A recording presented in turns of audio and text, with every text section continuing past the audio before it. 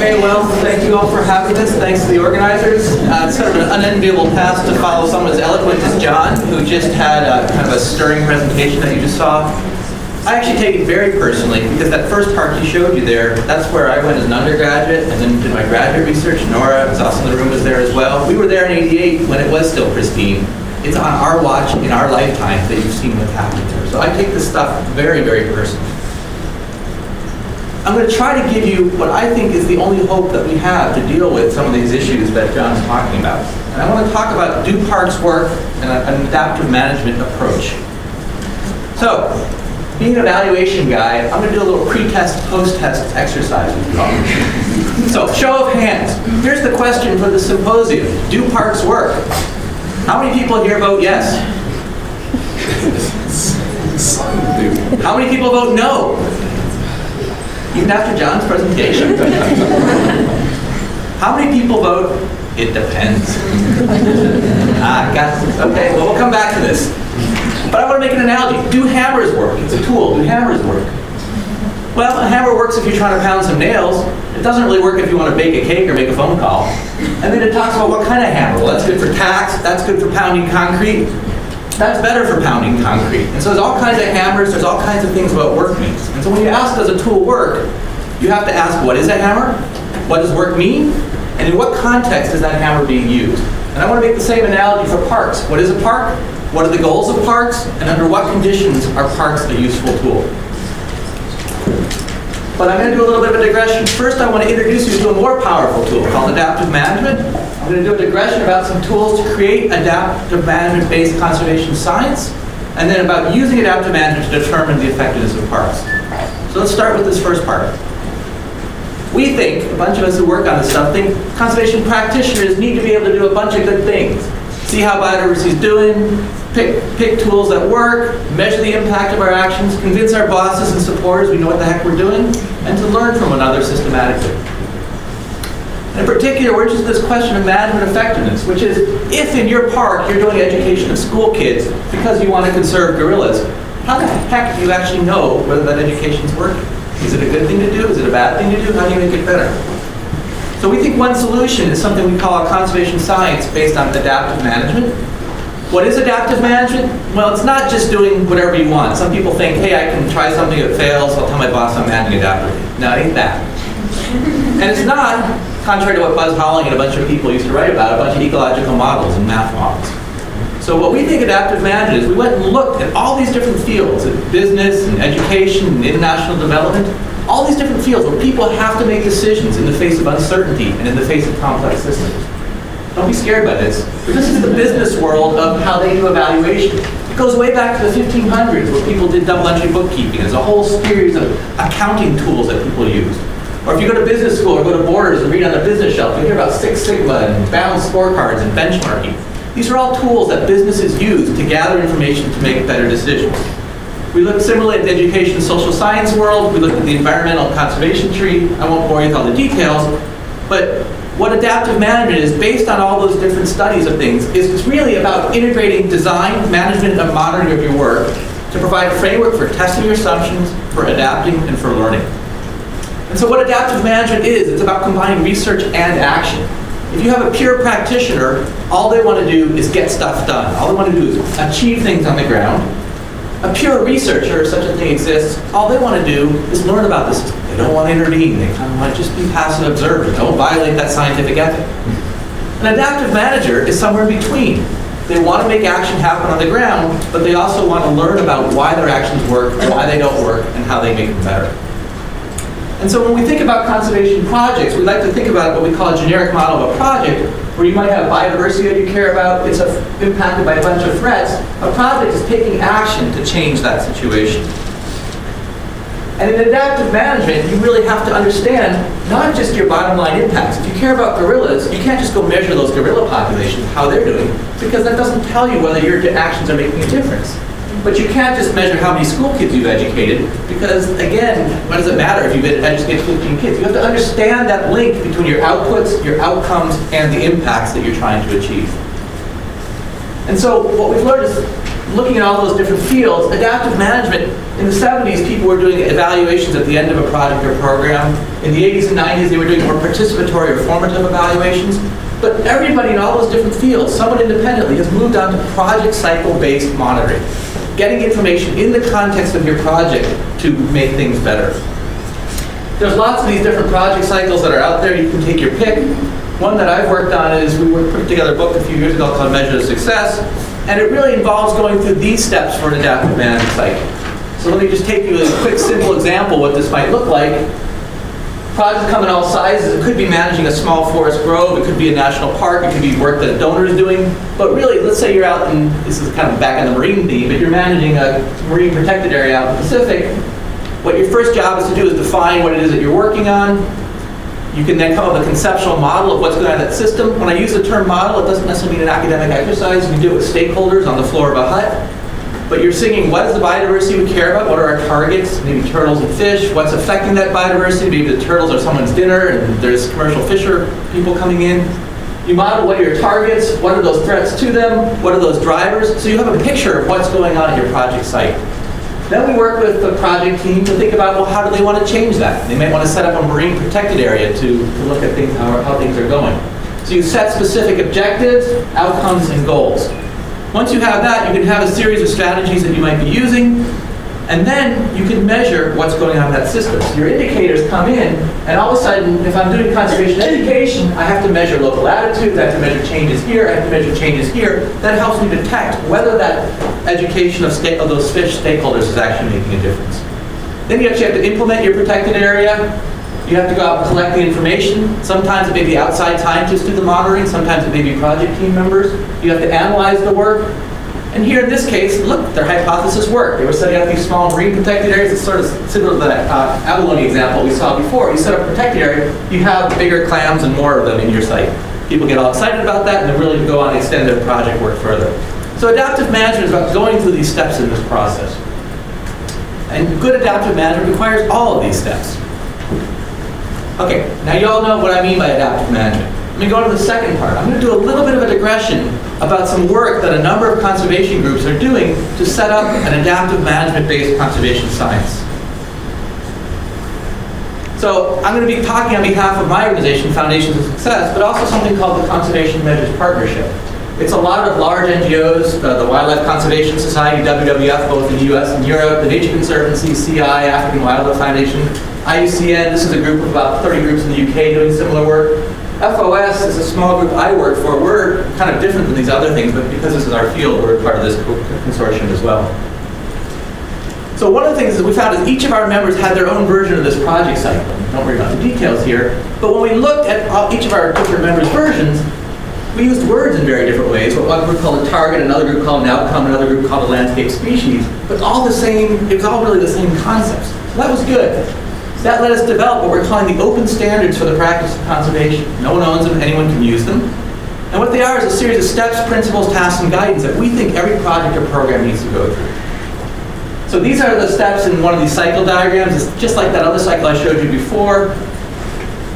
What factors, if we have these standards that we think every project or program needs to do, what factors promote best practice? Well, the first thing is you need standards that make sense to users.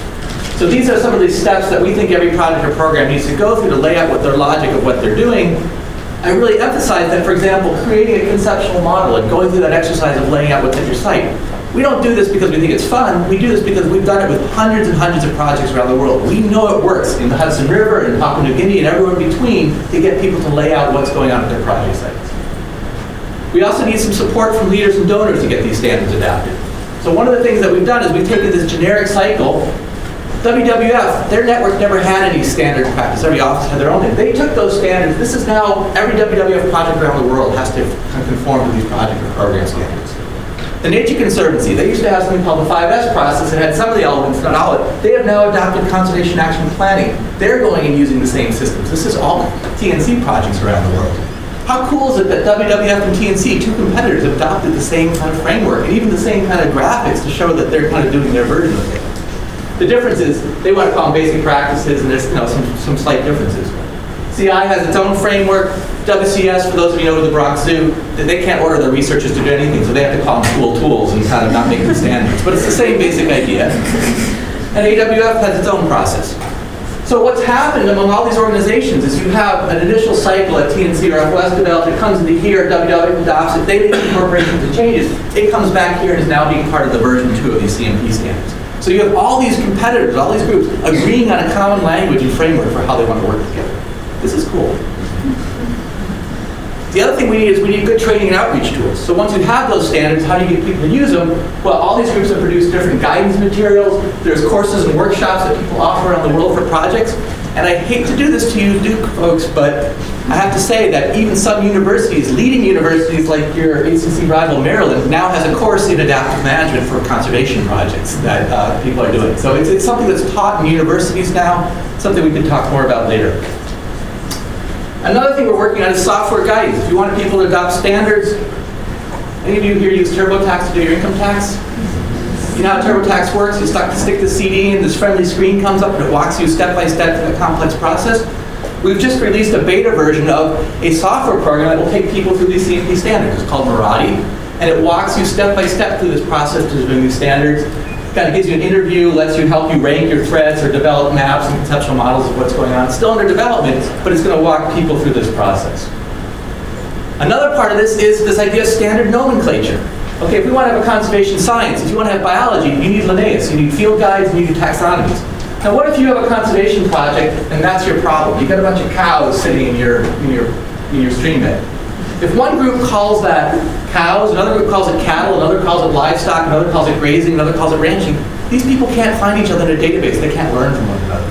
So one of the things that we've done is, particularly for threats and actions, the CMP members, we got together and spent a year trying to hash out what are all the direct threats to conservation in the world. When we got done, we discovered IUCN had done the same thing. We said, oh God. So the good news was 80% of what they had done was similar to ours. We were able to spend another 6 months with them. We now have what we call unified global classifications of threats and conservation actions. It's available online. You can see it just takes all the different kinds of threats that are out there, tries to categorize them, and have a common nomenclature and taxonomy for threats. Finally, where does this all lead? It leads to something we're developing called databases of projects. This is an example that TNC's developed, where if you can take all the TNC projects that are out there, you can sort on them, and then all of a sudden you can hunt, you can look through them and say, okay, I'm interested in hunting of bears. Now the thread is hunting, I'm interested in a taxonomy of bears. You can now then go in using those standard taxonomies and find 12 projects in the database that all have hunting of bears. You can click further and you can get contact information about those people. You can get project descriptions, you can hear their threat summaries, objectives and the actions that they're taking, and what they found. So what you finally have in this world is the potential for cross-project learning. People can find each other, they can learn from one another. We can also start to do analyses. What's the most common threat? Well, invasive species are a really global threat. 500 of the 800 TNC projects have those. So we're kind of trying to use this information to build this science. Hopefully this database will someday be searchable by location, so you can click here, find a park, find what's going on there, what are the threats, what are the actions, what's going on. Okay, so all of that equals the ingredients for the adaptive management of based conservation science. That's my digression. That was my commercial. Okay? Let's actually get to the point of this presentation, which is how do we actually use adaptive management to determine the effectiveness of parks? Well, my first question is, what is a park? Well, if we turn to the IUCN CMP classification of conservation actions, you can see that we've defined a park as actions to identify, establish, or expand parks and other legally protected areas and to protect resource rights. And in particular, it's site area protection, and then there's resource and habitat protection. So it's kind of a formal definition, if you will, of what is a park. But parks are funny, because I would actually parks, and this is what John was alluding to in his presentation, you can designate a park on a map. You can say that this is a park, we set it up. But parks, in funny ways, are also biodiversity conservation projects. They're more like the projects that I was talking about before, where this is a small county park in Virginia along the Potomac River, but they can define their biodiversity targets, they can define a bunch of direct threats, and within that park, you have to take management actions. You may have to cull out invasive species, you may have to shoot deer, you may have to deal with neighbors, whatever you have to do. It's really fundamentally it's another way to say conservation project that has to go through this whole entire adaptive management process, using a suite of other conservation tools to deal with the issues that may emerge in that particular park. So a park is both a strategy, but it's also a project. Everyone with me? Okay, what is the goal of a park? Okay, well, this is a typical project. People think, and I think I was really refreshed to hear the other speakers, and everyone's been mentioning it, you know, if you want to learn about conservation, don't learn about biology, learn about people. Well, here's a little test for you guys. People think about measuring the health of a park in terms of its biodiversity. So let's do a thought experiment. We have two identical pieces of forest out in Papua New Guinea. This one has a community living in one corner, and they hunt through the whole damn thing. This one, no human being has ever set foot in this piece of land. Which is more conservative? B. What if I gave you, I could set up, you know, do overflights and measure habitats and count monkeys, or not monkeys, but whatever would be in Papua New Guinea, emus and things like that. This is pristine. If I gave you the one additional piece of information that next month the Malaysians were going to come and flatten that area. Okay, if I gave you that one additional piece of information, even a month before, I can't go backwards here, but if say it was showing that pristine thing, which would be more conservative? This one, where you have stakeholders who are guarding it and taking over it and mitigating threats and doing things to manage it, okay? So conservation is not just about the health of the biodiversity. It's also, if we go forward here, we're going to have to figure out how to do this and other things. Okay. So conservation is not just the health of the biodiversity, it's also the absence of threats, and it's the presence of stakeholders who can take action and can mitigate future threats and detect things. So the goal of a park may be conservation, but you have to pay attention to all these other elements. But there's also another element of this as well, which is this whole debate, should protected areas have multiple values? And we did this cartoon a few years ago. I can read it here. Don't we have a moral obligation to set aside protected areas where we can conserve biodiversity for future generations and its own sake? Yes, but isn't it impossible to keep local communities out of protected areas? And isn't it immoral to deny them the right to use natural resources for economic development? Yes, but doesn't it become ethically imperative to develop community-based conservation projects to address both development and conservation needs? Yes, but isn't it true that community-based conservation projects are trying to accomplish two mutually exclusive goals? Aren't we thus perpetually doomed to failure? Yes, but we set up parks. This has been the debate we've been doing for 15 years or 20 years. We're going in circles. They work, they don't work. They don't work. Okay, we've got to stop this. So, how do you deal with bulky flows? Here's my little metaphor. Let's say you're sailing your park boat. This is your park project. And you're trying to reach the islands of conservation and development. If they're in the same place, it's pretty easy to know where to send your boat, what actions to take. But what if and even if the situation's like this, it's not that hard to figure out, at least for a while. But what if the situation's like that? Or probably it's more like that, where there's a general place you can go, but at some point you have to start making some decisions. You can't necessarily do both. Okay? So some kind of compromise is required. So one solution is just to pick one goal. You're going to say for parks, we're going to concern primarily about the natural world welfare. But what about the poor people? What about all this other stuff? Well, I'm sorry, do we ask people who are doing malaria eradication to then also deal with poverty alleviation? Do we ask people who are doing any other kind of, curing cancer to worry about? I mean, at some point, you set up a charity or you set up a nonprofit to achieve a certain goal. That doesn't mean the other problems aren't important, but you have to focus on what you're trying to do and the values that are inherent there. So one solution is to just sort of say, we're going to focus on natural world welfare. Does that mean we can ignore the poor stakeholders? No, because they're really influencing what's going on here. But we do have to talk about what our goal and what our aims are. The other solution is to perhaps understand the relationship between these goals, and I think we've heard this in some of the earlier presentations. For example, the natural world welfare, people might get more materials and food and services from coral reefs, but then as they get wealthier, and we see this in the developing countries, they may be able to protect it and get more ability to kind of preserve nature. And so what you see is human welfare here. It may be a function of people's need for food, land erosion, poor health, and illiteracy. If you're doing a literacy project, you might set up schools. If you're doing a health project, you might set up health clinics. But you can do conservation actions to ameliorate threats to biodiversity, to save the coral reef, to help people get food, and to help them be protected from tsunamis. So you have to understand the context that you're going in. That's why you need this adaptive management, to sort of understand that context and what's trying to happen there. So, and then the last question, under what conditions are parks a useful tool? by creating a database of different park efforts, by all those things that I showed you about before, having standard taxonomy, all of these, we can actually learn what are the subsequent tools, under what conditions do parks work.